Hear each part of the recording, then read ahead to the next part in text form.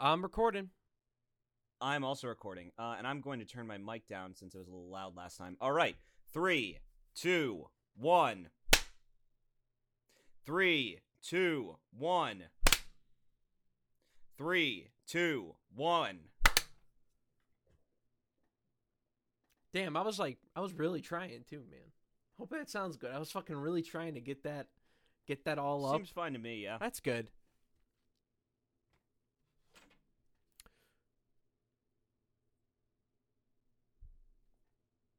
Greetings, fellow members of the Justice League of America. Welcome back to Hatsune Miku's Crack House. This is episode 47. I am the Crack House Green Lantern representative, Sam Kingma. And joining me is my best friend and co-host, Miles J., who can be Blue Beetle or something. Thanks, Sam. Blue Beetle's fucking cool, dude. Beetle. Dude, have you seen modern Blue Beetle? Old Blue Beetle's kind of No. shit. I'm talking about the Mexican kid. This motherfucker. So this guy just has the Scarab, which is like some alien computer technology, just strapped to his back. And the level of shit, it's like Iron Man times 10 and like way cooler. Because like it's an alien. And it talks to him. It's pretty fucking sick. Dude, DC's fucking lame. Fuck you, DC's dude. a fucking No, I lame, fucking dude. disagree, dude. I fucking disagree. I think DC's superhero and villain roster is significantly fucking better than Marvel's IMO. It's more interesting, which means that it's got some stupider ideas. I'm not saying there's no stupid ideas in DC. I'm saying Blue Beetle's not one of those stupid fucking ideas, dude. Fine. Terrible name, but we'll keep going. Motherfucker, he's a Blue Beetle. What do you want? What's wrong with the name Blue Beetle? Pick something way cooler. Fucking Cobalt Beetle. Give it a nice different shade. No, fucking Blue Beetle rolls off the tongue because it's alliteration. Cobalt Beetle sounds like a fucking Maverick from Mega Man X. But Mavericks have cooler names than Blue Beetle. Yeah, but like Blue Beetle's not supposed to be a Maverick. He's supposed to be a fucking superhero. Anyways, we saw fucking Justice League. It could still be a cool name. We saw Justice League. We did see Justice League. We did, in fact, see Justice League. So, Miles, before we get into the fucking meat and potatoes of the Justice League movie, I would like to bring to the crackheads' attention out there that this was not my idea. Contrary to what I assume would be popular belief, it was not my fucking idea for us to review this movie. You wanted to fucking talk about it on the show. So, Miles, before we actually get to talking about the movie, why the fuck did you, A, want to see this, and B, talk about it on the show?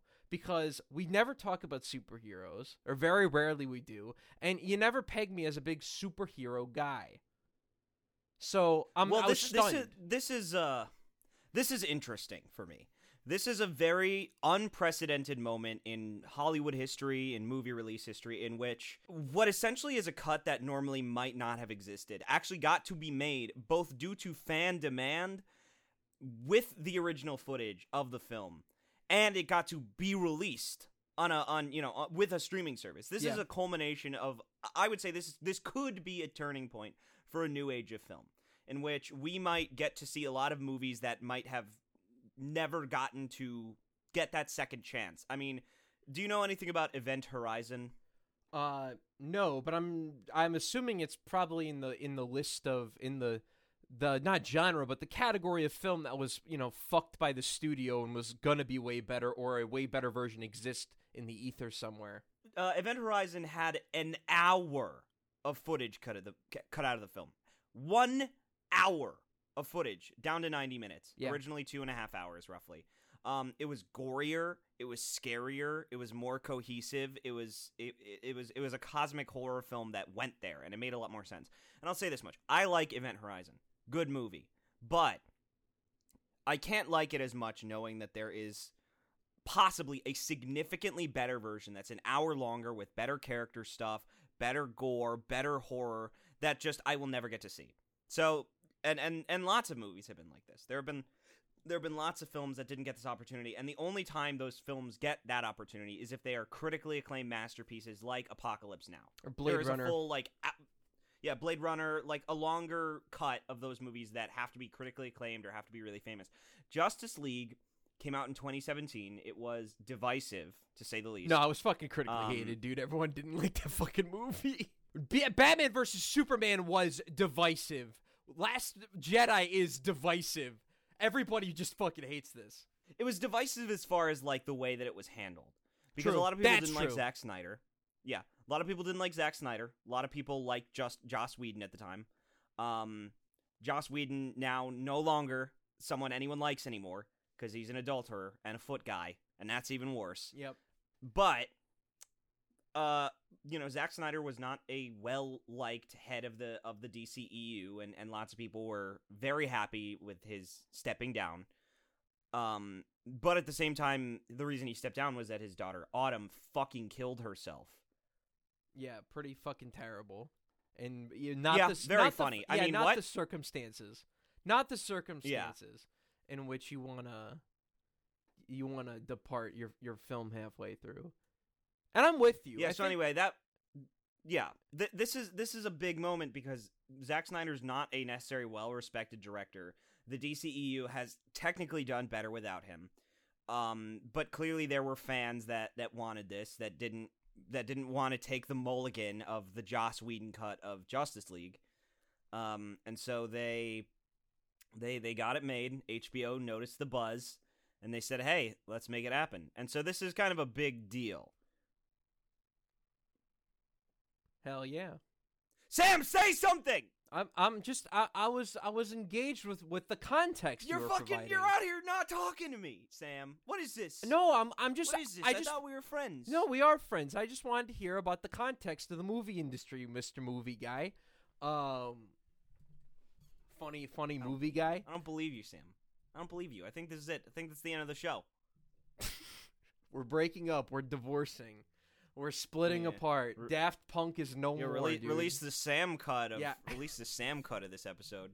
We need to do that every week. We need to have someone else cut the episode, and then the other person on Twitter go, "Hey, release the Miles cut." Maybe we'll do that. Like whenever you edit the show, release the Miles cut. Maybe we'll do that for fucking April Fools. We have a couple April Fool's ideas. Yeah, we'll just fucking record a show and then we'll both edit it, and then it's like, okay, you can either listen to the Miles cut of this show or the Kingma cut of this show. But it'll be like a 5-hour show, and we'll just like have to decide what we want to keep. Yeah. So, speaking of things that are way too fucking long, the Snyder Cut came out on March 18th, at 4 hours and 2 minutes. Zack Snyder, of course, is a director I don't particularly care for. And I was told to sit down and watch this with my friend. I was going to watch it anyways. And Sam, I'm sure you're already sitting there thinking, Miles, you don't even have to review this film. I know what you think of this film. Sam, tell me what you think that I think. You fucking hate this movie, dude. You fucking hate this movie. Well, Sam, I have to say, you're dead fucking wrong, actually, yes! dude! Fuck yes! Dude, isn't this movie fucking amazing? No, it's not amazing, but... It is a true epic, dude. It is a fucking epic. I liked it a lot. I like the fact that, first of all, it is a giant 4-hour, like, event. It's, like, literally, this is the Kenneth Branagh Hamlet of superhero movies. Where that's also 4 hours. Yeah. And again, and to go back, like, Kenneth Branagh is like a respected, director, actor, and Hamlet is Hamlet. Yeah, and it's a great it's fucking Hamlet. Great fucking I don't movie, even by need the to way. explain to you what is important about that. What was that? Great fucking movie, by the way. Oh yeah, I love the Kenneth Branagh Hamlet. But Zack Snyder's Justice League. I went in low expectations. I don't really like Zack Snyder's directorial style. And to be perfectly honest, like, I could nitpick this film. I could nitpick a lot of stuff. I could not nitpick. There's some genuine, like, directorial bullshit that I didn't like. But I think that on the back of everything to do with the Snyder Cut, on the back of his daughter's suicide, and just on the back of the other movies, this actually feels like this is actually close to a Miles Core Snyder Cut. I could not believe it. This is as Miles Core as Zack Snyder's probably ever gonna get, and that's fine. We got themes of moving on. We got themes of accepting oneself. We got people who go through the darkness and find the light on the other side. We got brooding people healing. I mean, it's like, damn, Zack. I don't want to shit on Zack Snyder too much, of course. The circumstances of his departure are very sad, and I did not like the previous Justice League cut. I didn't like the other one, the other Batman v Superman, Man of Steel. They weren't for me. And this one, there was a lot of stuff that wasn't for me. But I was like, God damn. I was watching the action scenes, and I was like, I can tell what the fuck's going on during these. Oh, it's great, isn't it? This makes sense to me. Yeah, and Cyborg, who is a non-character in the original cut. Yes. A literal non-character. Is they gave him so much to do and so much of an arc, and he's just got a really nice resolution to his story. Everyone's got something to do. Everyone's got something, to say. Yeah, I mean, I don't know. Like, I don't think it's a great film, but I did like it. And I was happy. I was happy to be able to support a movie that I was cynical about and that I didn't really expect much for, because isn't that a great feeling? Isn't it a good feeling to like things? I agree. I've been feeling that a fucking lot recently, and it is a great feeling. And I will say this, because, like, I fundamentally do agree with you on the base level of, is this a great film? No, it's just not. It just isn't. But what it did do is it did keep me thoroughly entertained and engaged for the entire 4-hour runtime, which, if you know me in movies, is a fucking miracle that I had no desire to do anything else but stare at the fucking screen and let Zack Snyder fucking serenade me with my favorite DC superheroes in 4x3 glory. Which, by the way... Yeah, can we talk about 4x3? This is can the we most... talk about that this, I decision? want to get this on record. The most base shit ever. The most fucking base shit ever that this entire movie's in 4x3. I fucking love it. That was one of those moments where I was like, fucking Zack Snyder, you piece of shit asshole. Like, I like 4x3 aspect ratio. I do. But it's weird to see a 4x3 movie on my HD TV that is in color and not shot on film. Seemingly not shot on film. This film seems to be shot on digital. It did take a minute. It took a minute for me to get used to. It was so fucking funny because the movie boots up and I'm like, damn, they got that Warner Bros. Logo in 4x3. Fuck's going on, HBO? And then, like, the next logo popped up at 4x3. I'm like, yo, what the fuck, Bill? Is your I'm watching with my buddy Billy, fellow superhero fan. And he's like, nah, dude, the movie's in 4x3. I'm like, bro, no, it's not. He's like, yeah, it is. I'm like, pretty sure. And I'm like, hold on, let me look this up. And it's like, yeah, for creative reasons. Because it's a part of the creative vision. The movie's in 4x3. I'm like, abso-fucking-lutely, I'm so into this. Yeah, there's just a lot of really dumb, like, weird, arbitrary decisions that Zack Snyder had to make that are not problems. Watching in 4x3 is not a problem, but it's such a fucking head-ass decision to be like, this. Well, you know why enhances he the made movie. it. Well, you know why he made it, right? His statement allegedly was he wanted to frame the characters more vertically than horizontally. Yeah, that's it. What the fuck does that mean? Like, think about that. What does that mean to you? They want to be more. He wants them to be more vertically oriented in the frame, and the 4x3 is a vertically oriented rectangle, as opposed to widescreen, which is horizontal. Why? Okay, why? Why would you want? Why would he want that though? Because like, think about it. He would want it because they're superheroes, and he personally believes superheroes are best displayed like up at the top. Because they're fucking big ass heroes, especially the way Zack Snyder treats all the DC characters, sort of larger than life, Gods Among Us type characters. I get it. I totally get why he does it, and and it works. And I think a lot. And I just think the movie's inherent. It does have this base quality where it's like, hey, on a weird, fun, inherent level, this is like more interesting to watch than the standard fucking film in 16:9 or 21:9. I like okay, it. sure. All right, sure. I mean, I didn't not like it. I didn't think it added anything. I mean, here's the thing. He had his reasons. I didn't get him. Maybe I'm just a dumb monkey-headed, monkey brain, monkey chimp. I don't know. Maybe I don't know anything. Maybe Zack Snyder is smarter than me. That's entirely possible. Who knows? Like that. Also, obviously the CGI whack, consistently pretty whack. Yes, it is pretty whack. $70 million budget, HBO. I mean, I've seen Lovecraft Country. The CGI on that is roughly the same level. I think it's just a case of this is what we got. This is what we can allot to you. Make it happen.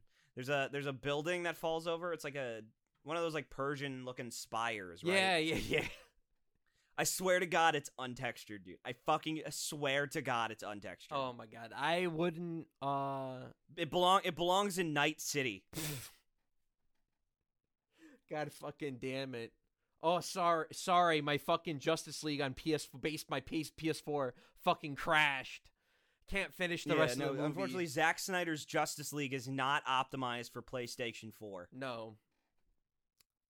And then the other thing I disliked was the speed ramping. A lot of the speed ramping stuff was just like super tacky. Ironically enough, it's like that's also a thing in Metal Gear Solid 5. I got some big Hideo Kojima energy from this movie, which you think I would like. Yeah. And I kind of did. But like there's definitely a lot of it's more endearing when he's Japanese.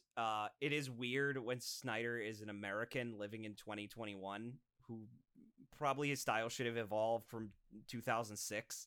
But that I think that's one of the most endearing qualities of the movie is just the fact that it is so quintessentially Zack Snyder's movie. Yeah. Right? That's something that I really did enjoy is that as much as Man of Steel, fucking weird. Weird fucking movie. I agree. That's a strange ass fucking film that where a lot of nothing happens and then it just goes from 0 to 100. Zack Snyder clearly has some kind of vision about Superman as a tragic figure, and he made that movie, and it's fucking weird. It makes no fucking sense to me.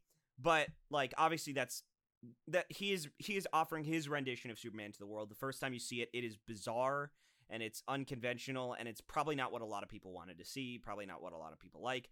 And then with Batman v Superman, he kind of hammers in this idea of gods among us. And all of these things. He's got his weird Jesse Eisenberg, Lex Luthor, like all this crazy shit, right? Yeah. But by this point, we know the game. We know what Zack Snyder's deal is. We know how he views superheroes. We know how he likes to frame them. And so seeing that movie on the back of the original Justice League cut, there's a refreshing sense of like you can tell that this was someone's vision. Yeah. And that's always exciting, even if you don't necessarily agree with the vision. That's always very exciting.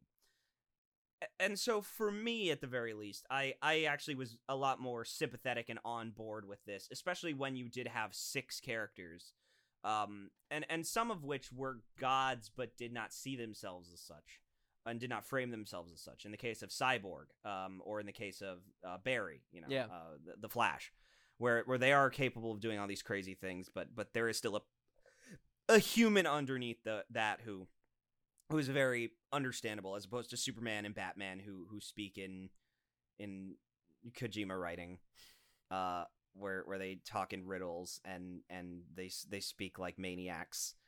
And let me just say, like, Cyborg Man, that's his name, right? Yeah, it's Cyborg Man. That's it.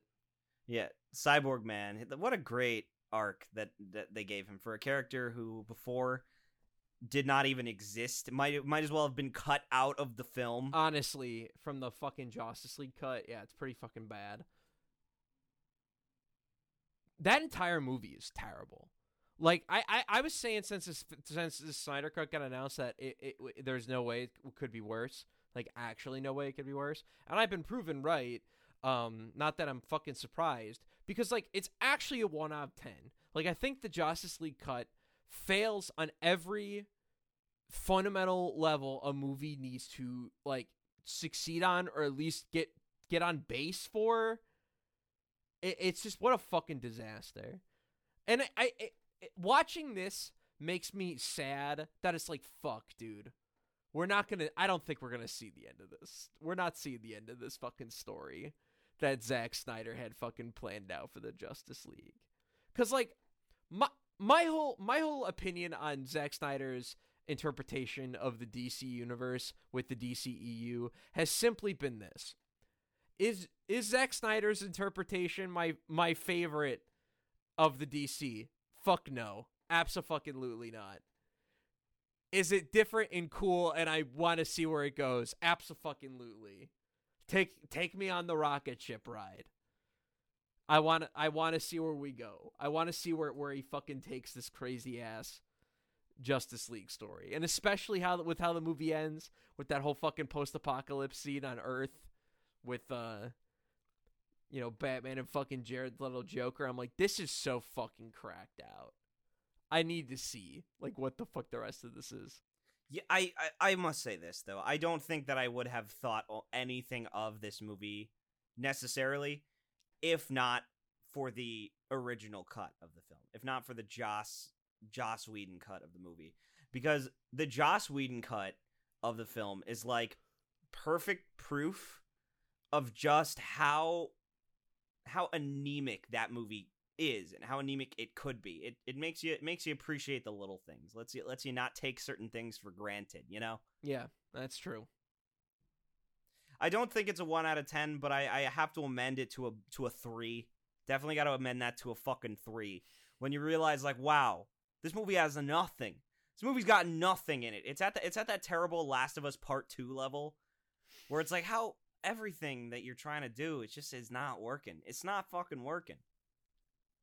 It's so like seeing this and seeing just how like fucking cool Zack Snyder Justice League turned out. It just makes me so salty that Warner Brothers just fucked this entire universe by being like greedy little bastards and not letting anything simmer or given time or given the proper breathing room with like the ultimate cut of BVS and shit, and how like the theatrical cut of that movie is just like an incomplete film and is missing crucial context that explains key parts of the story. That shit's fucked up, man. And it was just I guess that's the whole review, honestly. Yeah, I mean I had a great time. Like fucking not Martian really a whole Manhunter. Martian Manhunter is cool. That's The awesome. thing. There's just not a lot. There's not a lot to discuss because I think what's more interesting about the movie than the content of the film is just the fact that it exists and that we get to see it. Yeah, and that they were able to make it.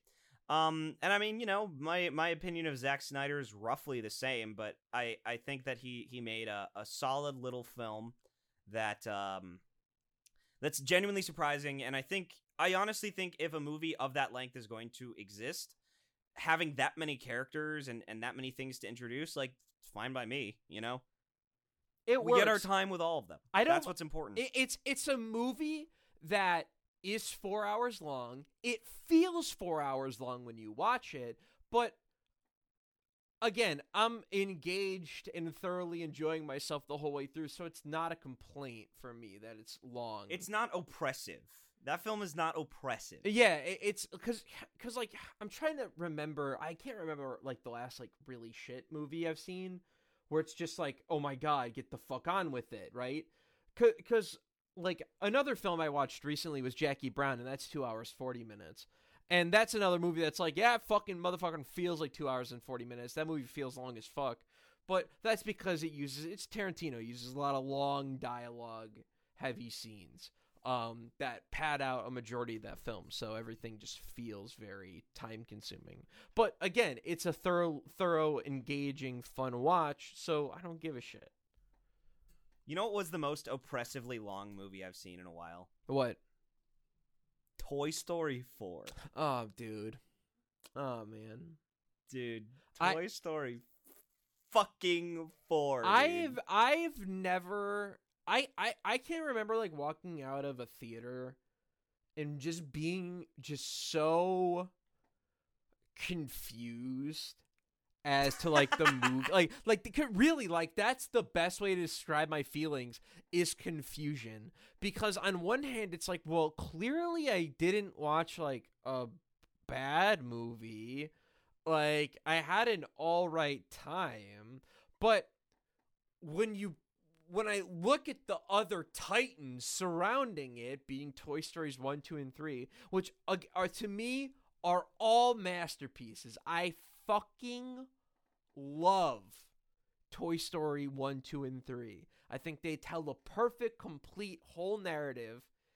In Toy Story 4, I was like, from the outset, I'm like, this is unnecessary. And you watch this movie, and it's fucking unnecessary. And it didn't need to happen. And I gained nothing from watching it.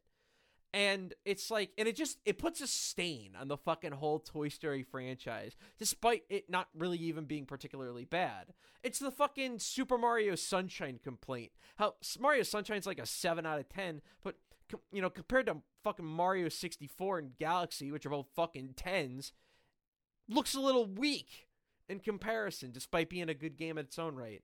I think that's, like, Toy Story 4 for me is one of those movies that's just like, that's so nakedly, like, you didn't actually have a story to tell. You thought you did. You thought you had a story to tell. You had a theme, and you had an idea, but you did not have a story. And I'm not fucking kidding you, dude. That has been the single issue for, like, every single one of the decade plus Pixar sequel issues. Like Incredibles 2, they're all like, Brad Bird's all like, yeah, bro, had to wait until I came up with this banger of a story. No, motherfucker. Motherfucker. Yeah, and then it's like, ooh, the Screenslaver. Took you 10 years, huh? Really? 10 years for the Screenslaver? It's like, no, fuck off. Fuck off. Do you guys really have a story to tell? The Monsters University? You guys really fucking thought? You're like, yeah, dude. Fuck yeah, this is it. No. Finding Dory. Now, here's the question, Sam. What is the next unnecessary Pixar sequel? Ratatouille 2. All right, it's Ratatouille 2. No, I have one for you. Ratatouille. I have one for you. Oh, that's Splatoon. Yeah. A word you can hear, by the way. When you say Splatoon as a sequel, a word you can hear. Yeah. Or like a text you can hear. So are you gonna say Wall-E? No, I'm going to say Up 2. Oh God. Up 2. Okay. All right. And here's what it is. Okay. The title is Up To ... Okay. Up to. Like up as well. This idea of like where. Yeah, up as well. Where are but it's like, no, not up to, up to ... Where are they going? They're up to something. They're up to the stars. They're up to whatever. Okay. And it's about it's about Kevin. Kevin is with Carl, of course. Or not Carl. Okay. No, Carl's Asian man. Asian boy. Yes. Doug? No, Doug's the dog. Doug's the dog. It's Ethan? like no. It's like it starts with like a R, I think. Russell. Yes, there we go. That's it. Russell. Yes. So Russell and Carl, of course, they hang out. Right. Carl is dying. Okay. Carl's dying. All right, we're doing one of these. Yeah, he's older. He's old. Okay. And this time, Russell has to learn how to let go. How Russell, let's say he's 15. Okay. 15. Okay. Carl, he was like 8, right? Carl's now in his like 90s. Okay. He doesn't want Carl to die, right? Yeah. So he's gonna take him again in another flying house. Gonna take him again to another flying house to like take him on one last adventure.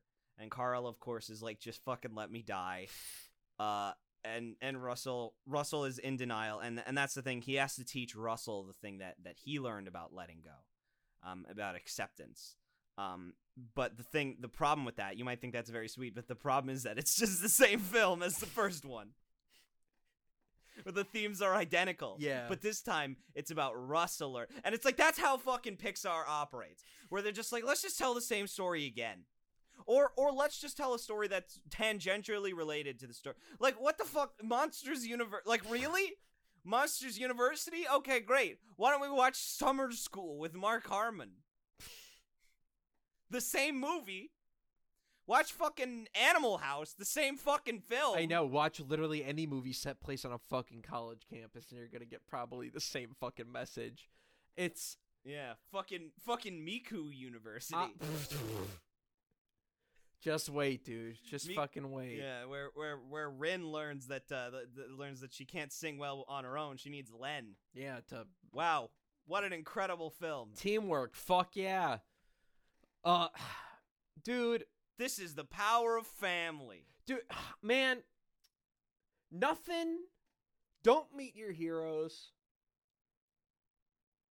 And don't meet your sequels. And don't meet fucking Pixar, dude. Cause let me tell you, like, nothing, there's truly no downfall in history that has me more upset than Pixar. Maybe Digibro, but it's mostly Pixar. Like, after the burning of the Library of Alexandria was pretty disappointing, but Pixar? Nah, Pixar, no bro. Fucking Pixar, dude. Dude, like the Pixar's downfall is like it's like finding out that your dad did drugs for most of your childhood. And you're just like, knowing the fuck? Knowing where we are now in the future. Yeah, or it's like having a dad who's like really good and then he cheated on your mom. Like, it's like, yeah, you still have all your childhood happy memories, but like this isn't even your dad anymore, dude. Yeah, or it's just like you can't stand by him after this action. Yeah, your relationship has been kind of like permanently tainted in a way that is hard to fucking deal with. And it's just Pixar is the Joel at the end of Last of Us 1 of films.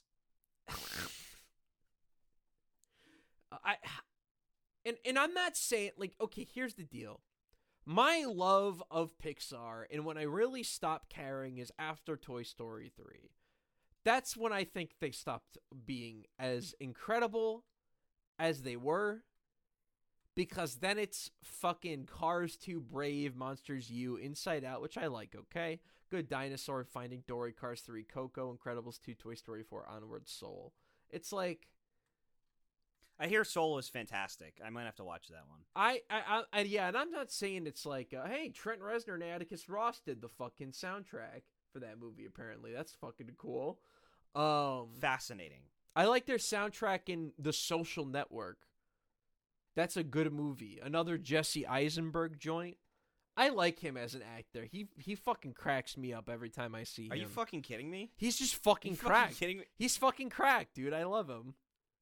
He's great. I'm fucking cracked. You love me? Yeah. He's fucking insane. Dude, have you Oh. seen fucking Social Network? He's crazy in that movie. Yeah, of course. The thing about Jesse Eisenberg is he's really good at playing Jesse Eisenberg. Yeah. But it's great. Now he's Lex Luthor. Like, what the fuck? Really? Yeah, That's why I can't completely get behind Zack Snyder. Dude, no, Like, I'm some of so... these choices. Dude, I'm with you on some of the choices, but Lex Luthor is not one of them for me. I think... I'm like so about Lex Luthor just being a fucking another cracked psychopath. That is instead of being like a cold and calculating, is just really eccentric and isolated and weird. It's a good point. I wish that there was another villain like that. Oh, wait, Yeah. there is. His name is the fucking Joker. Yeah, but this is for Superman to deal with. I don't give a shit. Fucking, why do I care that he's fucking unhinged? This fucking Superman's unhinged. Superman needs to see a fucking therapist in the Snyderverse. I'm not disagreeing with that. I think I think of all the shit in the Snyderverse, I have like the most problems with Superman probably. I think his interpretation is everyone does. pretty fucking whack. But it's all right, is what it is. What the fuck we talking about? We were talking about the Snyder Cut, but to be perfectly honest, I don't think we have any more thoughts about this. So I'm gonna talk about something now. All right, what do you got? So a friend of mine was staying over this week. Friend of the podcast, Ben Franke, who fucking made me watch the fucking Snyder Cut. Hell yeah! Shout out, the main Ben. reason I ended up watching it. I was gonna watch it with another friend, but he got there first, so here we are. Tough shit. Yeah, tough shit to them. But they watched it too. Both of us liked it, you know. So I will say this. I can already kind of see the internet contrarianism machine warring to life. I can see the video essays about the Snyder Cut in my fucking head. Cinematic disaster. Fucking, I can Dude, see it. no one will call this a cinematic disaster. Here's the thing. Somebody will, purely riding on the Zack Snyder hate train. But I think that if you have built a brand on hating Zack Snyder like Bob Chipman has, this is the fucking ultimate chance to fucking rail on Zack Snyder. Fucking 4 hours of all of his eccentricities spooged on screen for $70 million by HBO. But here's the thing that you have to keep in mind. The Rotten Tomatoes audience score is 97%. 3%. Everybody sees this. That is the definition of a complete win. Of a thorough win, and I think people will talk shit about this movie. I'm not saying that's not going to happen at all. I just don't think there's going to be like a big contrarian push against how this movie is like shitty. I think that there will be. And the reason is because it's getting clicks. Yeah, that is true. Clicks. And there's going to be more videos that are about how this is a win. Because here's the thing. The Snyder Cut ultimately is an underdog film, right? Yeah. So it ultimately is an underdog film, and I think that has a lot more empathy. It worked on me. I'm more empathetic to the film because it's an underdog film. But I also think that now that it has been celebrated, when a movie has an audience score that high, it's also fucking over for that movie. It's over. Because now you're going to get people coming out the same way that they did with fucking Force Awakens. You know, same way that True. People suddenly turned on Infinity War. Like, not everyone, but some people did. Like, you are going to have certain people come out swinging because now that it is a win, they want to see it lose. That's what happens. If your movie is underappreciated when it releases, it doesn't matter how many more years go by, doesn't matter its reputation then, it's always going to be underrated. People are still calling The Thing underrated. The fucking Thing. Even though it came out in 1982 to negative reviews, they're still fucking talking about those fucking negative reviews from 30 years ago. Bang my fucking knee on the desk. I'm so mad. It's like, it's just like, again, so people come in swings. You know, give something a 10. People are going to be more inclined to give it a 1. That is, like, you know, that's what happened with Breath of the Wild. You know, you're making me change my mind. I see your point. Like, let's I see be your real. point. I see like your the point. shit with God of War 2018 that got a 9 would have been forgotten about, right? Wouldn't have had all those fucking videos. It got a 10. Start writing it. Start the print. Start the presses. God of War is not a 10 out of 10. God of War, just okay. God of War, how to fail at making a masterpiece. God of War, give me my Kratos back. Like that. Once you win, the fucking people are gonna come out that say, if I wanted you to lose, I'm gonna get more clicks. Bob Chipman absolutely going to ravage this film. I can feel it because that's his brand. He built a brand on that. Like, I'm already waiting on the half in the bag review where both Mike and Jay don't like the movie. If there is any chance that either of them are gonna like the movie, it's Mike. Jay will probably not like it. Mike might be hesitant to admit that he liked it, but still like it, like in the case of fucking Independence Day Resurgence. The machine is gonna whir to life, but right now everyone is in the glow of an underdog film being a success, and honestly, I am for it. I am here for it. I'm here for it. But I'll tell you something. I mentioned to someone in another Discord, hey, just watch the Snyder Cut. Fucking 5 or 6 people instantly like, yeah, you wasted 4 hours. I'm sure it's not even a better film. They wasted their time making this movie. There's no way it's a better film. Who cares? Like, and I was like, I'm just not even going to try. I'm just not even going to explain my position to them. Because there are already people who just want it to lose because it's cape shit. There are people who just want it to lose because it's Zack Snyder. Like, and those people now have more reason than ever to make their contrarian essay. So, watch your recommendeds box. It's coming. Just you wait. Yeah. Can't fucking wait, dude. Nothing gets my fucking goose going like a contrarian video essay about a movie I like just being okay. Or it's shit. Fucking cinematic disaster. Yep. Fucking Justice League, a 4-hour failure. Mauler video, 10 hours, 15 minutes, 37 seconds. Fucking Mauler makes mini-series, makes fucking documentaries. I think Fucking he's the one Force that has Awakens like videos 18 times longer than the fucking movie. doesn't he have a fucking Dark Souls 2 multi-parter? That is a response to the H-Bomber guy Dark Souls 2 multi-parter, yes. Insanity. In fucking sanity. Seven, literally watch time ratio. What? 7 to 1 on the response. Yo, okay, hold on. We need to fucking talk about this. I didn't fucking know that this is 8 parts long, all of which range from 58 minutes, 57, hour 22, hour 3, hour 19, 42, hour 2, 47, and then the big hour 46 in defense of Dark Souls 2 video. What the fuck? Dude, just wait. Dude, who even Stop. wait, Stop. I don't even know who likes what game.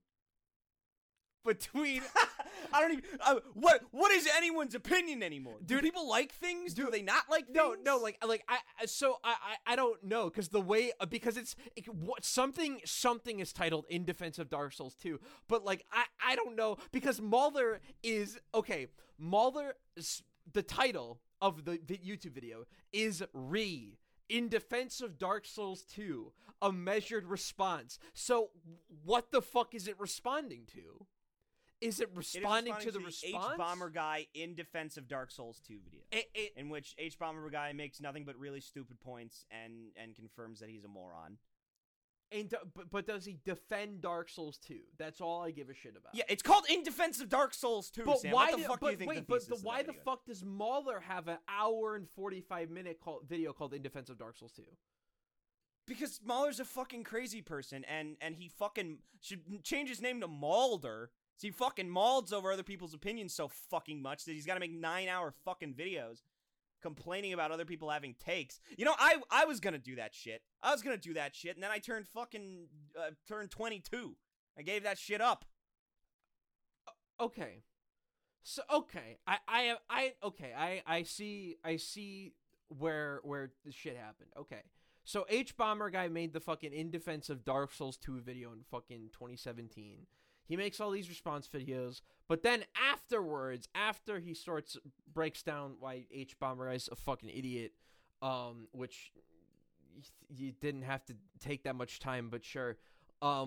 He then is like, after everything's said and done, he's like, okay, now that all this is said and done, I'm going to put together an actual real defense for Scholar of the First Sin specifically. And try to give like actually try to like defend the game and give it like a real actual defense instead of like a garbage shit. So okay, all is clear now. I think the lesson, Sam, is that why would you watch the fucking hour long? Let me pull something up here, Sam. Okay. Yes. Why would you watch that hour long response when instead you could watch through Blackbeard's Bitcoin treasure all the way to May I Sip Your Water? Oh shit. Okay, cool. So you get like all the golden age stuff. Yeah. Why would you want to watch someone respond to a response to the critical response of Dark Souls 2? The least important game of all time. And like my favorite part is this is years after Dark Souls 2 has all come out. Like, yeah. This would be one this was thing. 2017. 3 years later. I think this would be totally acceptable if this happened in 2014. But this is weird, dude. We shouldn't care that much about Dark Souls 2 IMO. But I will say that... Fuck, I forgot where I was going with that. Miles, I played a good-ass game this week. Okay. I played Streets... What is the game? of Rage 4, dude. Yeah, everyone fucking loves that game. Dude, this game is so fucking good. Are you like a beat 'em up guy at all? I have to be real with you. I am not. I'm not either. And that's why I was so stunned by how much I've dude, I have played through it 3 fucking times in the last like 5 days. That it's just some of the finest action fucking gameplay. Everything feels so tight. There's no fucking block or guard button. So, like, the only defense ability you have is moves that have, like, just a ton of iframes. So the game's super fucking aggressive. And I've played through the game. So in my 3 playthroughs, I've played with 3 different characters. I played Blaze, Axel, and Floyd. And all 3 just feel radically different. Which I fucking love in my games, dude. That's up there with like Big Tree and Cars That Bounce. I like games with a lot of different playable characters that all the core fundamental mechanics are basically the same, but there's like some differences that like spice it up. So I have to stop you there, Sam. I gotta stop you there. Because I don't think that is a Big Tree situation. It's like a Big Tree situation is something that's like oddly small, like, and that's something I think everyone likes, right? Like what you just said, like that's a game-changing thing. Yeah. Like multiple characters that play differently, like that's everyone likes that. I assume, right? I mean, maybe it's just something that is particularly. I get particularly excited about games that have multiple playable characters. That where it's like, oh, I can run through Sonic Mania with 5 different characters is like awesome to me. And it's like, yeah, I'm gonna get basically the same experience, but it's different. Because Mighty, you know? Because of Ray the Flying Squirrel. He can fucking glide. Different than Knuckles, yeah, you get though. to play as Blue Beetle. Yeah, fuck yeah, dude. So blue, by the way, rhymes with glue. Oh, where the fuck we going? And glue is a prominent mechanic in the game Prey, which is the sequel to Prey, which I have been praying for the last 2 days. How have you been enjoying your Prey through? So, I think Prey is good, but Prey is better than Prey. For a couple of different reasons. I'm inclined to agree. Prey has a lot of things that Prey just does not. And Prey and Prey are fundamentally different experiences. But, I mean, between Prey or Prey, I just think that Prey has better mechanics, better game design than Prey, which is a little more experimental, a little stranger, so... if I had to choose between Prey or Prey, I would pick Prey, personally. But that's just me. I know some people might pick Prey. Yeah, personally, for me, I only have experience with Prey, so I can really only speak about that. But to me, I had fun, man. I had fun. I mean, personally, I prefer, like, Deus Ex, but Prey's pretty alright. Yeah, 2017 Prey is fine. That's my review of 2017 Prey. It's fine. It's interesting because I bought a PC to play games just like this. Because I don't want to play Prey on a fucking console. Because that'd be pathetic. That'd be embarrassing. But I bought a PC mostly to play Sims. I guess now we have to call them shock likes. No, I'm not saying because that. there is a specific at this point there literally is a genre that is it plays just like System Shock. I'm not saying where that. Deus Ex is an immersive sim. Deus Ex is an immersive sim. System Shock is an immersive sim. Thief is an immersive sim. Breath of the Wild is an immersive sim. Some would argue the Phantom Pain is an immersive sim. I don't agree necessarily, but that's just me. You know, lots and lots of people would argue that those games are immersive sims, but they all have different identities and different ideologies about what that looks like. Prey is just fucking System Shock 2 in the way that BioShock is just System Shock 2. And at this point, we just gotta fucking call it, dude. It's like when a fucking game like Lords of the Fallen or The Surge comes out and it's like, oh, how long did it take you to fucking come up with this fucking concept? How long did it fucking take you to come up with Mortal Engines or whatever? Mortal Shell, yeah. Mortal Shell. It's like, fuck, dude. If I wanted to fucking play System Shock, I'd play System Shock. But, Prey is out here being Prey. and it plays, and it's just System Shock 2, and that's fine because the Shock games are cool except for BioShock and BioShock Infinite. So just BioShock 2, really. Yeah, fuck yes. The Shock games are cool. And Prey is also pretty cool. But there's a couple problems that I have, and some of them are also on me being a dumbass, head-ass monkey brain. First of all, I turned off the reticle. Why? Which, I turned off the reticle because I like having my reticle off in horror games. Resident Evil 7, I had the reticle off, right? And Prey is a horror game, technically speaking, even though it's not scary. In my opinion, I know some people are scared of it, but that's because they have weak constitutions and they pee their pants too easily. I don't get scared by for whatever reason games like this. I don't know why. I'm not sure why. I mean, I get kind of scared by Thief. Like some of the sound design in Thief really unnerves me, but for some reason, Prey doesn't really scare me that much. Probably just because I have such a survivalist mentality. When I'm in one of these games with survival elements, okay, I am surviving. All right, put me on a fucking island, I would die. I would die because I'm super picky about what I eat. I would be like, wait, I gotta eat these berries to survive? Pass. Fuck that shit. Nah, I'm taking the fucking. Oh wait till I get rescued, and then I would starve to death. But if I was on an island with monsters, yeah, I would survive. If we slapped you in the middle of Spencer's mansion, it'd be fine. I would survive Spencer's mansion because I am cool as a cucumber. I stay level-headed, all right? I'm attentive. I notice when shit's different. When a fucking mimic comes on screen, I'm like, bitch, you think you can fucking fool me? I see you. I see you breathing. I see you. I see you breathing. I see you, you disgusting black creature. The fuck out of my sight. Ah, yeah. Yeah, so, yeah, thank God Prey, Alex Yu didn't go to whatever the name of the city is that they attack, Chaos City, I don't know. The fuck, what?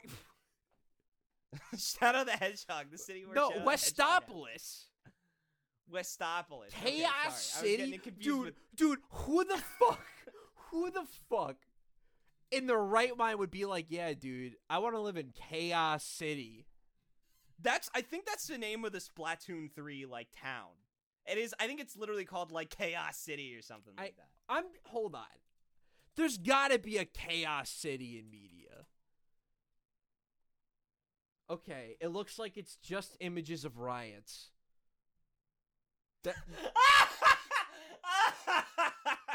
Chaos City, Minneapolis. Yeah, basically. Chaos City, Los Angeles. I just see pictures of Detroit. Chaos City become human. Bro, I fucking wish, dude. I fucking wish. Anyways, Prey 2017. Prey is nice. Miles, I have a question. But I turned the reticle off because I'm a fucking idiot. And also, I turned enemy hit damage confirm off because I'm also a fucking idiot.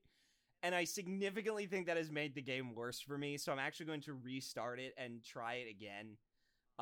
Which is sad. It is a shame that the game straight up just does not have certain indicators or markers for when things happen. Like, you literally have no idea if an enemy is suspicious of you unless you have their suspicion indicator on. They don't have different lines, they don't have barks, they don't have different animations. Like, so that's kind of frustrating. I think they might have different animations if they've spotted you, but that's only if they're like super suspicious of you, as opposed to if they caught wind of you. So it seems like a game where you really have to have all your markers on. Okay. Yeah, I think that seems to be probably the case. I really want to check this shit out because all the fucking Bethesda shit just got added to Game Pass on PC. So like I should Well, yeah, now you can play. Now you can Prey. Yeah, and you know what? I think Evil Within is also now on Game Pass too. I have to double check though. Are you gonna play Evil Within, Sam? I might. I'm interested in both of them. I am very interested in seeing your opinion on Evil Within. I'm actually very interested. Dude, I'll probably walk away with it and think it's probably pretty okay. It's probably what's gonna happen. That's where I'm at. But I think that game is really interesting. like mechanically speaking. And I'm the only person who's going to tell you this, because I don't think that's a good game necessarily, but I think it's got a really, really interesting idea for a resource-based system, where it's all about mixing and matching your tools to get the most effect out of everything. So, like, one shock bolt stuns a bunch of enemies. Drop a match, so if you shock 3 enemies with a stun bolt and drop a match, the fucking electricity can somehow conduct the fire, and it'll kill all 3 enemies at once. Or if you shoot 3 enemies with 1 shotgun shell and down them all, fucking light a match, kill 3 enemies in a single hit. It's like, shoot enemies with a fucking freeze bolt, cost 5 trap parts to make a freeze bolt, but you kill 2 enemies. Like, the whole point of the game is either getting enemies into a down state so that you can light them on fire, or using as few bullets as possible to do as much damage as possible in as short a time as possible. It is very, very interesting. I just think that, unfortunately, the format of the game is really fucked up. Like, if it was like Resident Evil, set in a mansion, set in like a big open world with that resource management, it would be great. And then they did that in The Evil Within 2, but then they didn't port it over the system. That made it interesting. So it's like just combine the 2 games, you have a great game. But separate, they're both like not that great, but they're not garbage either. They're not bad games. Maybe either. Evil Within 3 will turn it around. Not happening. But I will say this: maybe Tokyo Ghostwire. Ghostwire Tokyo is the name of the game. Sorry, I don't remember whenever they do that. I always called it Zero Dawn Horizon. Like, I don't remember. When you have, like, nonsense words like that. What was that? Yeah, anytime there's a fucking, like, two words separated by a colon. A colon nonsense word, yeah. Like, when something is called, like... I mean, unless it's, like, a franchise title. But if it's, like singular words. Except if it's fucking Lightning Returns Final Fantasy 13. That shit's fucked up. That's the only time they've ever done it. Lightning Returns FF13, which, by the way, this actually brings me on to a very interesting point. So, you obviously, my famous on-again, off-again, respect yet not respect for Majora's Mask is very famous. But that is a very Miles core thing, is to like games that are about time-based systems. I revisited Radiata Stories recently, and let me tell you something, Sam. That game is not as fucking good as I remember. But it is still pretty good. It is still pretty fucking good. I just would not recommend it to people who aren't interested in it as a curio, or as like a cool little like game to see, okay, what's this really interesting idea, and how did they do it? Oh, okay, so if you're not Sam Kingsley, you probably shouldn't play this game, is what you're probably saying. Yeah, or if you're not interested. If the idea of just a game that has all these NPCs with their own schedules that you can recruit just like doesn't interest you, if that's literally not the only thing you care about, and you're like, how's the combat? How's the story? I think the story is still pretty good, but the presentation of it and like how fast it moves is not as keynote as I remember. Yeah. There's just a lot of things that I'm now remembering are like, that was. Is the combat right. like just kind of whatever? The combat is just kind of whatever. I will say this: the game is clearly based on commanding a party, and the first 10 hours of the game, you don't get to order commands. You're just fighting. But, like, for example, you get up to a 4 attack combo, and you can customize the combo string. But there's not a whole lot of depth to it. The way in which you order your combo doesn't really do that much, since most enemies don't stun or not stun depending on the attack. Like, you basically just combo loop them, and whenever they do eventually get to attacking, you can block or dodge by pressing X twice. So it's like, okay, cool. We got some stuff. You have like a power attack that knocks enemies to the floor, but when they're in a down state, you can't do anything to them, so it doesn't really matter. Status ailments, which are fine. It's a game. You could play it. But when you get a party and you can command them, the game gets more interesting because it is about giving orders and making sure that your party is doing the right things. It kind of reminds me of, like, it has Final Fantasy 12 energy, but a little more hands-on in terms of the moment-to-moment, and yet less hands-on in terms of the AI. Yeah. So, very interesting. But the world of the game, the other problem is that it's basically a fucking 2D game. Like, it is technically 3D, but really it's a 2D game. Like, every fucking... People make fun of Final Fantasy 13 for being hallways. No, Radiata Stories is just hallways. The game is literally at a fucking side-scroller camera angle. I looked at the fucking town map. It's literally nothing but a fucking circle that's a straight line. It's not like, okay, here's a pocket of activity, alright? It's like, no, literally someone just fucking drew a circle. They're like, here's the map. Go. Fuck yeah, dude. Have fun. Dude, Yeah, dude, so dude, it's fuck rough. yeah! I am a staunch defender of Final Fantasy 13. Although that is weakened over the years because I have not played it since I was fucking 14. So that deserves a fucking replay. So you can't necessarily defend it, but you have positive feelings. I have positive feelings. I want to go back to it. I especially want to play Final Fantasy or Lightning Returns. Because that was the one I never got around to. I was building up to that. Yeah. I was building up to because that. that's a Miles I Core-ass think game, right? The new hope is Lightning Returns. Radiata Stories, still pretty good. I still recommend it, but it's not like the awesome, like, immersive experience that I remember it being. You know, as a kid, you kind of remembered it being a little more grand scale, and the NPCs are still great.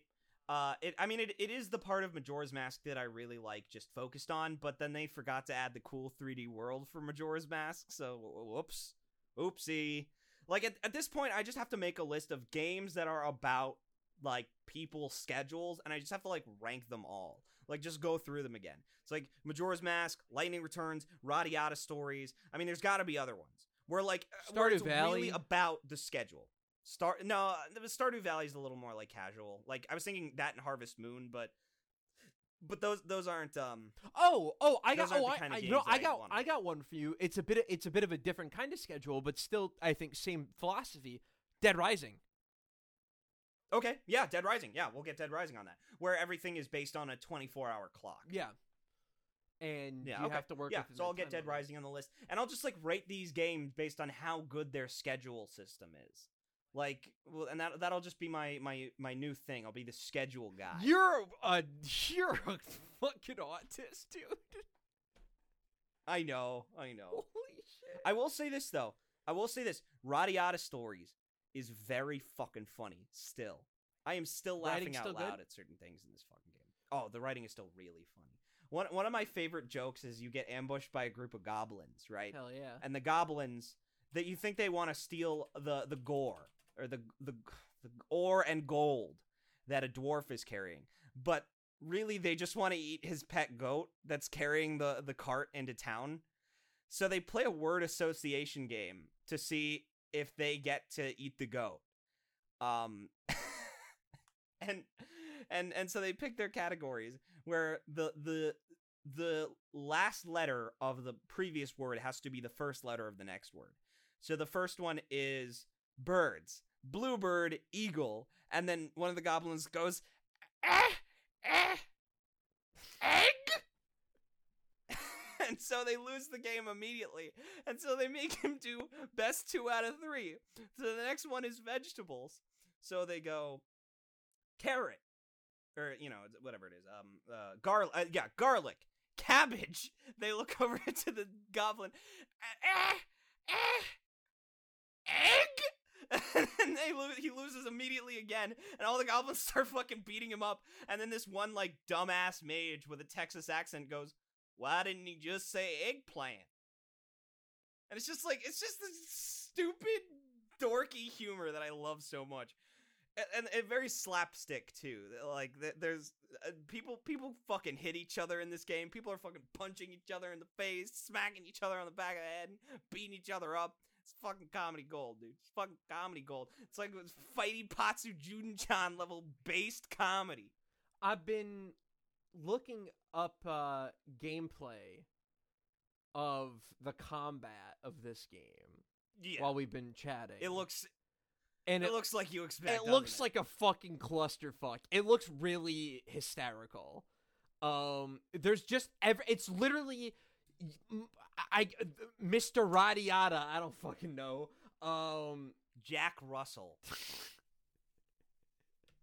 Kurt Cobain, who gives a shit? It's Kurt Cobain and his fucking merry pals.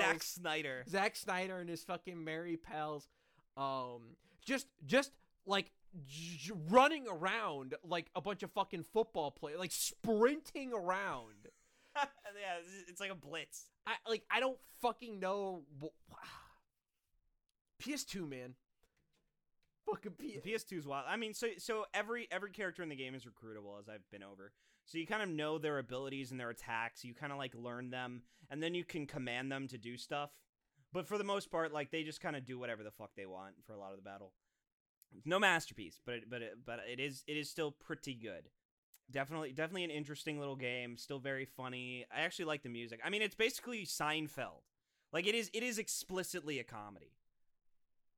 Yeah, but is it the RPG about nothing? Kind of, honestly. Hold on. I'm sure there is the Seinfeld of RPGs, where there is an RPG that is about nothing and nothing happens in the story. Yeah. I mean, I guess. Oh shit! What is the name of that game? Space Funeral. I would say Space Funeral. Okay, I haven't fucking played that shit. Yeah, Space Funeral or Hylix, I think it's called. Oh, yeah, Hylix. The claymation game. Yeah, those are both the Seinfeld where nothing happens. But if we want to talk about the comedy stylings of JRPG, this is the Seinfeld of RPGs.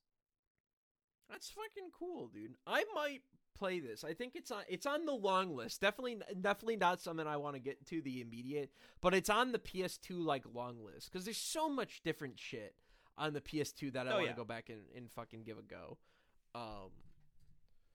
Like there's this fucking like Doraemon or that's Doraemon. Doraemon. I'm pretty sure that's it, right? There's this fucking Doraemon PS2 game. It's called Blood Will Tell. That's what it is. Fucking Blood Will Tell. It's like just a fucking. Are you sure it's Doraemon? Well, okay. Hold on. Let me fucking use Google. Doraemon's the fucking blue cat. Oh, okay. It's fuck. Dororo. That's what I was trying to say. Oh, okay. Dororo, not yeah. I was like, wait a minute, something's not right. But yeah, so it's fucking based off of it's just a fucking hack and slash game based off of fucking Dororo, but it uses Dude, was that the default game in the 2000s, or it was a platform 3D platformer was default game. Yeah, basically. Yeah, and now it's obviously over the shoulder kind of third person shootery thing. I disagree. If that's going to change, dude, in this next generation. I disagree. I think for the 7th generation, the over the shoulder third person shooter was the new default was open world over the shoulder game. I'd say third person. But that's the question: game. Is that going to change? Are we going to see a brand new default game? We will. We just don't know what it is. I mean, we yet. have to. It's just we'll never know what it is. Yeah, and fuck, it might be Battle Royale. Maybe. I mean, but that's the problem is until someone figures out how to tell a story in a Battle Royale, we might not see that. Yeah, but like, because here's the thing about default game, right? Here's the thing about a default game. Usually a default game is made to cash in on a trend, but also default game, the other thing about a default game is it is a vehicle for a story in particular. Like Uncharted, Last of Us default games, okay? Like Spec Ops: The Line, more specifically about the military, still a default game. Right, like in that era of like the Order 1886, very late to the party default game. Yeah. And then it was open world games, Assassin's Creed Odyssey, Red Dead Redemption 2, where they were God of War, where they were all about their cinematic ambitions. Horizon Zero Dawn, I mean, even Last of Us Part 2, arguably, where they were like, all right, well, we got to have an open world, but we still want to focus on our story. They still have cinematic ambitions. Like a 3D platformer was default game in that era because that was their kind of way of like quickly cashing in on something that would be lucrative. And at the time it was making a new IP, attempting to make a new IP that could challenge Mario or Sonic, and something that would be a flagship title for their franchise. It worked for Crash, it worked for Jak and Daxter, but the next one was to have a story that people would Ratchet, yeah. But then the next default game was to have like a franchise that you could keep coming back to, of like stories that you could keep telling. So that was Gears of War, which wasn't intentional. Yeah. It just happened to be the format. Uncharted, Last of Us,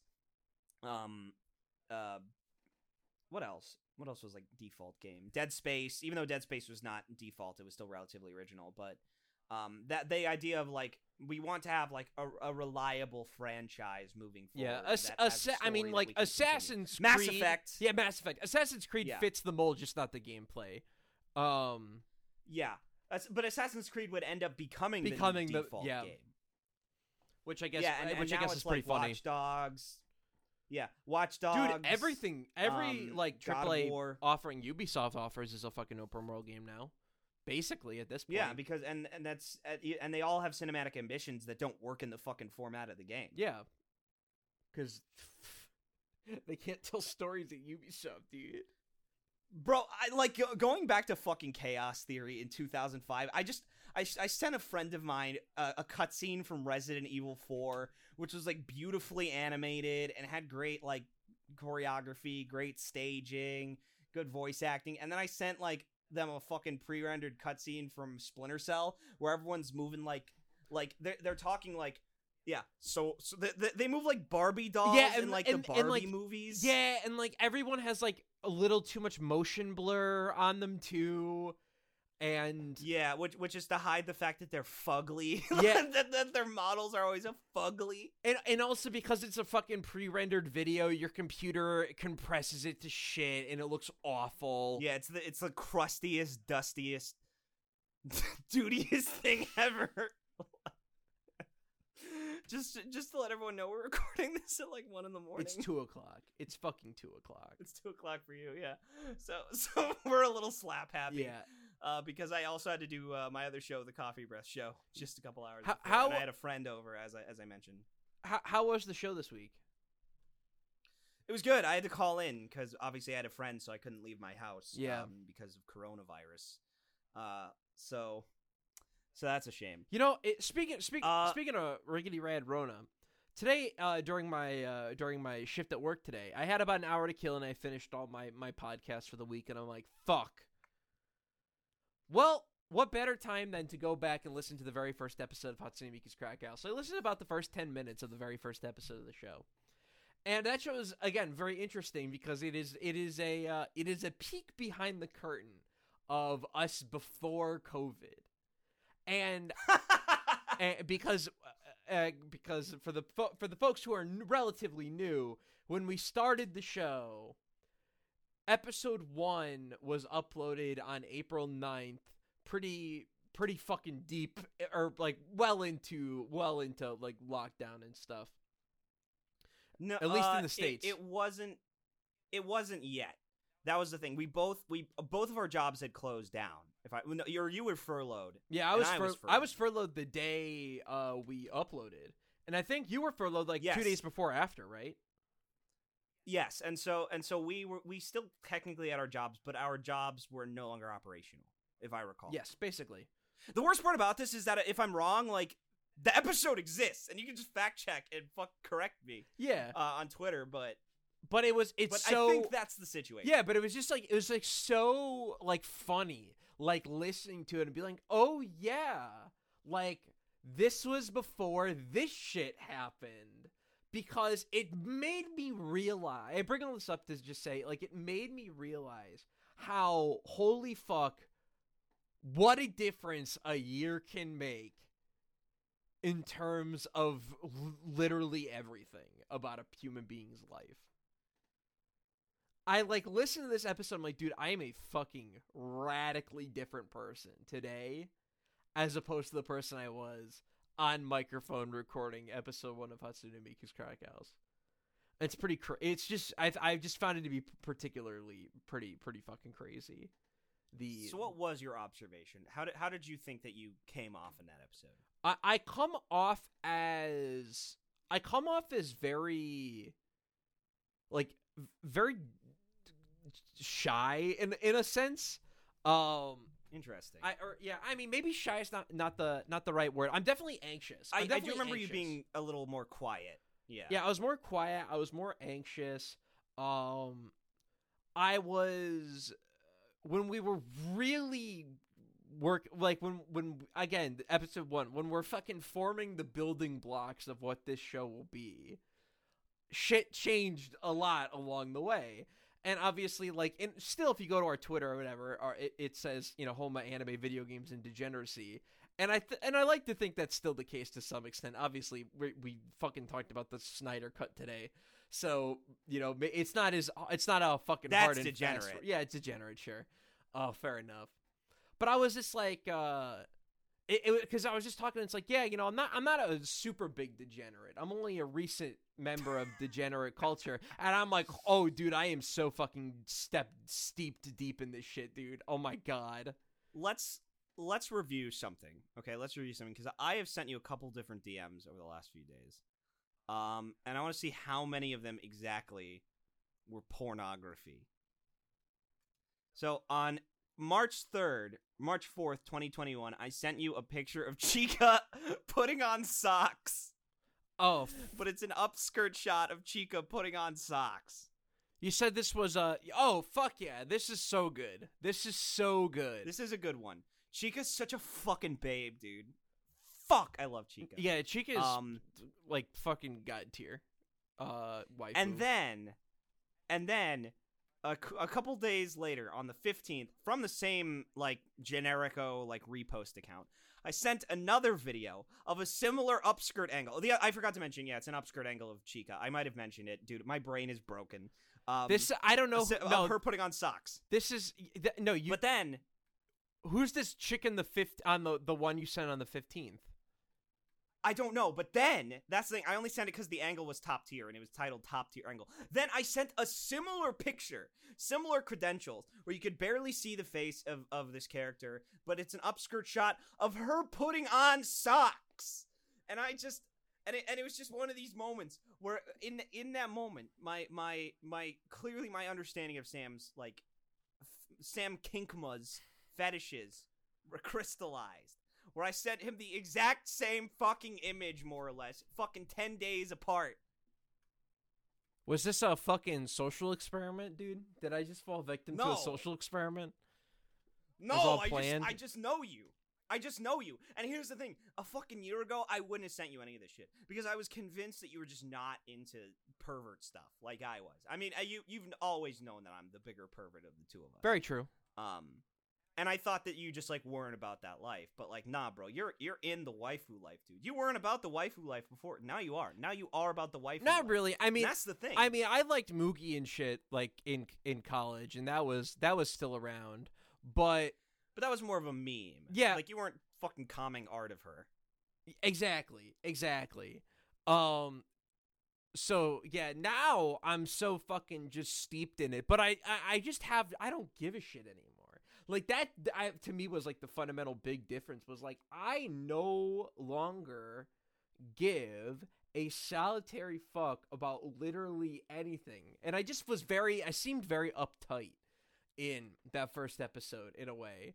Not uptight in a strict way, but uptight is in I am literally wound up. In that first episode, because I do remember this, I was a lot more I want to be introspective. I want to talk about, things that interest me and certain topics. And now I'm on here just kind of being an asshole and pitching shows constantly. But I specifically remember that was me kind of trying to really discuss in a very serious, insightful way the RP community and its weird problems, the ERP community very specifically. And now I just get on here and I'm like, bro, fucking RPers, man. These fucking clowns. I have no respect for them. Bro, the Zooier Than Now podcast, dude. Let me tell you, that's some high art. The Zooier Than Now podcast is fucking funny to me, dude. It's so fucking funny to me. But I'll say this much, okay? I realized something recently, which is that I used to be really sad about the waifu life and all that. I thought it was kind of pathetic and all the Miku stuff. People used to make fun of me for it. And that genuinely it hurt. It hurt my feelings. I didn't like it because it made me happy, and being rejected or being mocked for things that made me happy kind of sucked. That's why I made that Miku video. And I ironically enough, like, everyone's opinion of Miku around me suddenly changed. Everyone was now super about it. And which is why that's to this day the only like video that I'm like, that's a work. That's a great work to stand by. Catherine video is fine. Mega Man Legends video is like okay. God Hand video is not that good. But the Miku video like, positively had a positive impact on your life. On the world. On the world. No, on my life. But on the people in my life too. And so, and like one of the things I just realized, like looking around at people, like I looked around and I was like, damn, I own 2 fucking body pillows. I lost my virginity at 23 to an alcoholic wreck who drank a bottle of Jack Daniels while riding my dick. I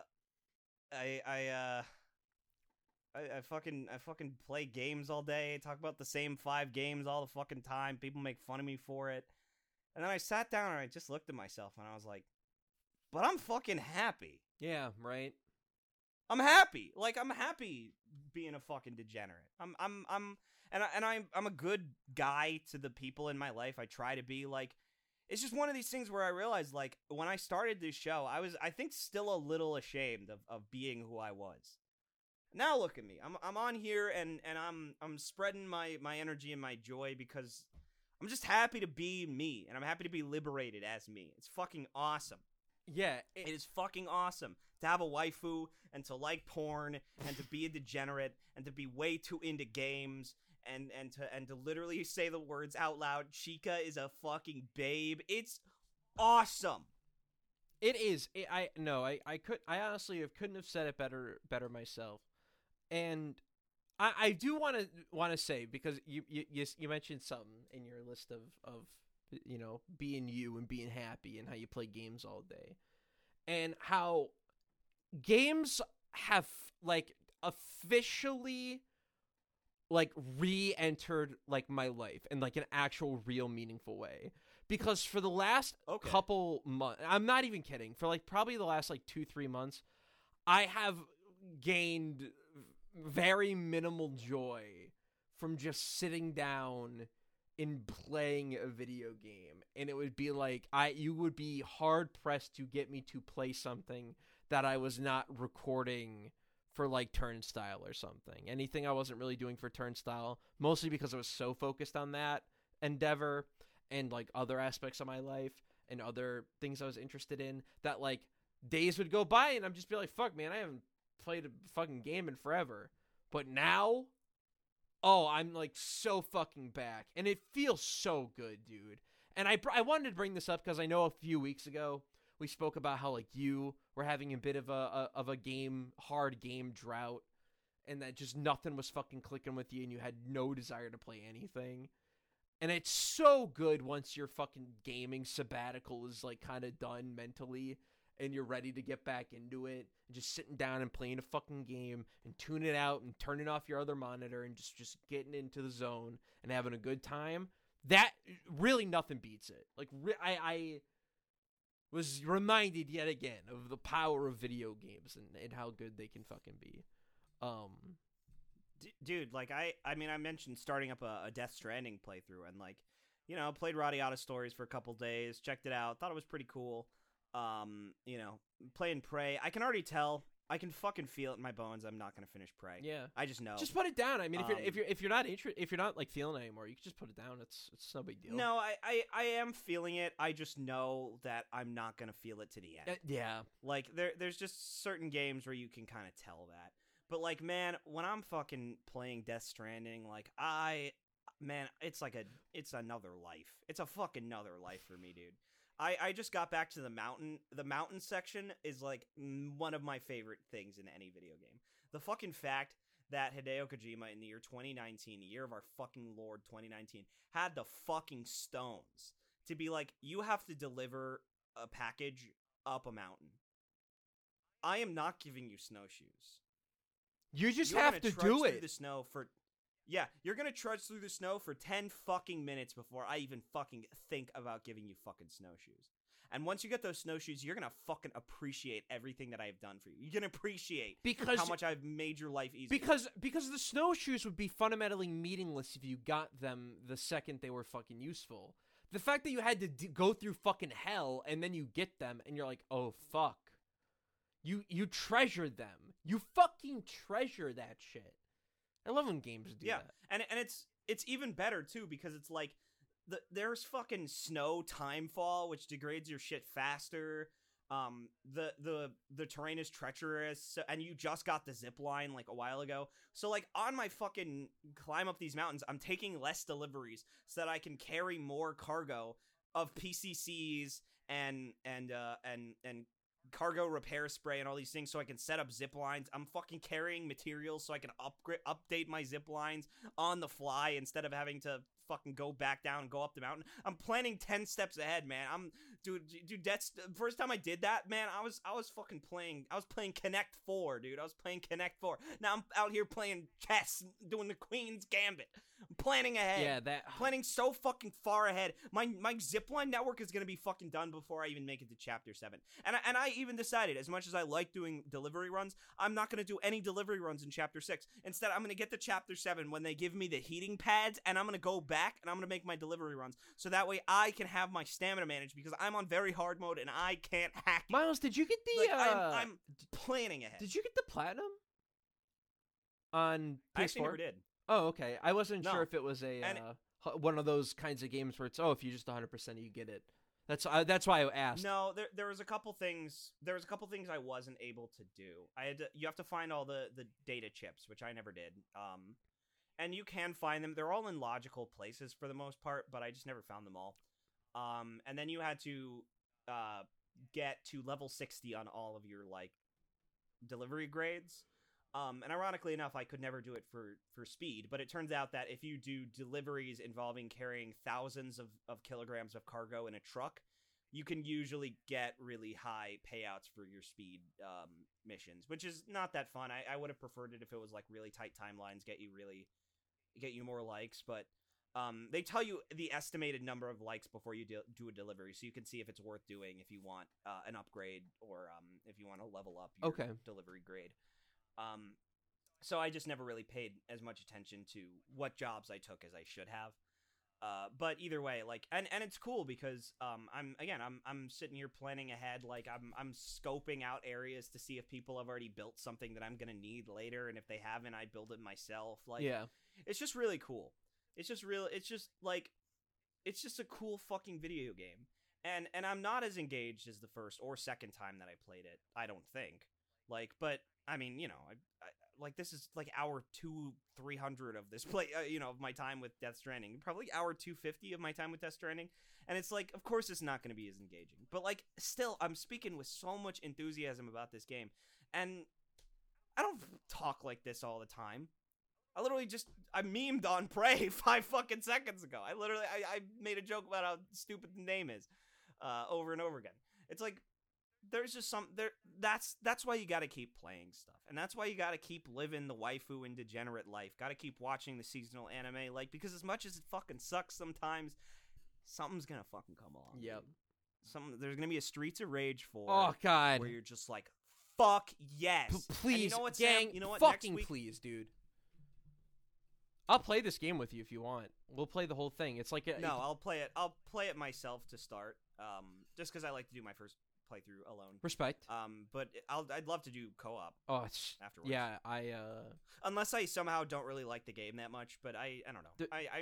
I'm very open-minded. I would about be. I've heard good things. I'd be about pretty surprised if you didn't like the game. I've been playing a lot of lots of good indie stuff. So I've got back into Hades, started doing some runs of those in my downtime. You should play that if you haven't, by the way. Just standing at Sam, I gotta be real with you. I don't give a shit. But it's great. I'm gonna eat my fucking words. The problem is that I don't really like the isometric like gameplay that all of these games have. I actually didn't like Transistor or Bastion. Okay, so like it's just okay. It's really... Hear me out. It's like we're talking like actually like leagues above. We're dealing multiple tiers above even Transistor. Because I think Bastion is like a fine game. I think it's like a okay 5 out of 10. Like you're gonna have a good time with it over the weekend. Transistor I genuinely like, and I think it's pretty good. But this is like actually fucking incredible, and everything it does is fucking top fucking tier shit. And do not let your thoughts of Bastion and Transistor cloud your judgment going into Hades, because this shit is fucking fire. Now, it is worth noting I own the game, and here is my argument, Sam. Here's my argument against this. Okay? Okay. Why would I play Hades when I am just now really getting comfortable with keyboard and mouse, and I know that it's time to move on to Doom Eternal, fuck yeah. baby. Let's go.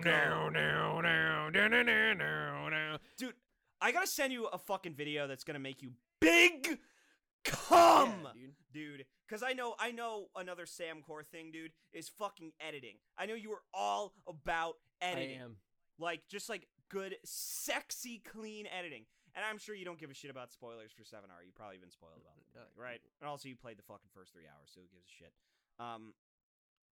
But there's a fucking AMV, literal AMV music video. That's redundant. There is a literal AMV that is Those Who Fight Further, the boss theme from Final Fantasy VII Remake, but remade in the style of a Doom song. Oh. Edited with fucking cinematics from Final Fantasy VII-R, and it is the rawest fucking video I've seen in so hot. fucking That sounds long. so fucking Dude, cool. I gotta be honest, that's my other thing too. I'm like back on videos, dude. I'm like back into like making like cool videos again. Like, not just fucking video essays, like, not that. Just, like, I saw this animatic of In the Mouth of Madness, it was, like, done in After Effects. Or, sorry, not In the Mouth of Madness, At the Mountains of Madness. And it was, like, the fucking coolest thing. Their design for Shogoth was fucking badass. The voice work was badass, because it was just, like, this, like, one narration from the book through, like, a filter, through, like, a radio filter. It was fucking awesome. Loved it. And all the and it didn't have those stupid H.P. Lovecraft designs done by like D&D players who like read the fucking text and take it way too literally. Like, it was great. It was awesome. And so I'm sitting out here like, man, I gotta get back to making videos. I gotta get back to making things that like just make my fucking dick bleed, dude. My fucking shoot blood pee. Like, Make an AMV, that's what dude. gets me hard, dude. Make a fucking AMV, bro. Yeah, I'm gonna make a fucking AMV. You know, I'm gonna make a fucking make a Princess Tutu AMV. I mean, unfortunately you can't, because Princess Tutu has one of the most legendary AMVs of all time.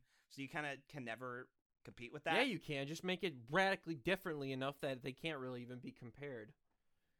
Yeah, I don't know what song I would do it to, but man, I'm gonna do some fucking cool shit. I want to fucking do I might incorporate this into a project, but I want to do a fucking AMV to Superman by Goldfinger. Oh, fuck yeah. But I know specifically, I know which game, and I think you know which game I want to do an AMV with, set to Goldfinger. Like, you can, it's like 1-to-1 as far as the era and aesthetic of that game and that song. Yeah. So, dude, I'm back, dude. I'm alive. And I just got to give a huge shout out to Ben, if you're listening, before we end this show. I got to give a huge shout out to Ben, because Ben, before you got here, man, like, I was fucking depressed, dude. Like, last week's episode was fucking tough, because I just wasn't fucking feeling it. Like, man, I'm back. Having company in your life, like having someone who's pumping you up, like, that shit's great. So I just want to say thank you, Sam. Thank you, Ben. Thank you, Video Games. My pleasure. Thank you, Satania. And thank you to our good listeners at Hatsune Miku's Crack House. You make the show worth making. And I think both of us are just, this show has kept us sane in quarantine. It really has. It's been a very positive thing for both of our lives, I think. I think we're both much happier with who we are today. Couldn't have said it because of this show. So. Couldn't have said it better. If you want to keep up with us when we're not chatting in your ear on Spotify, you can follow us on Twitter at Miku's Crack House. I have a final word for this episode, Miles, if you don't mind. Let's hear it. I was playing a little game called Scourgebringer before the show today. At least on Xbox Game Pass, it only has 24 reviews. And this is one of the coolest, slickest, most fluid 2D hack and slash action games I have ever played. It is a roguelite. It plays extremely fucking great. And I am stunned more people did not talk about it when it entered early access, when it came out of early access, and today. So please fucking play this shit. I'm going to end the show now and get back to playing it. So that's it. Chaos City. Anime thighs when she open up, so wide I got a twinkle in my eye. Asian pussy is so tight, I just really wanna pipe. Oh my gosh, she got them big ass titties, she's only 5. Anime thighs when she open up, so wide I got a twinkle in my eye. Asian pussy is so tight, I just really wanna pipe. Oh my gosh, she got them big ass titties, she's only 5. Hey, bitch, I'm about to fuck this cutie, so I whip out my katana and I knock this little bitch out with just one hit like I'm Saitama. Why you act like you retarded? Like, little bitch, I don't want drama. I still hit when she says no, don't understand when she don't wanna. Sword fighting with my penis like I'm in a fucking dojo. All these bitches want me like my name was fucking JoJo. Asian penis is too tiny like it was a no-show. Bitch, don't watch your coochie, watch anime with the bros though. With my motherfucking bitch, I might pull up, give those thighs a little motherfucking kiss. And man, if you talking shit, tell Ryuki on a list. Yeah, your sister is my groupie, she take this anime dick. Okay, like little bitch, I don't care if that fat ass is too deep. Score a bounty on that pussy, you can call me Spike Lee. Putting out fire, getting ice, bitch, I'm Todoroki. And if you got some shit to say, then you can say it to me. Anime thighs when she open up, so wide I got a twinkle in my eye.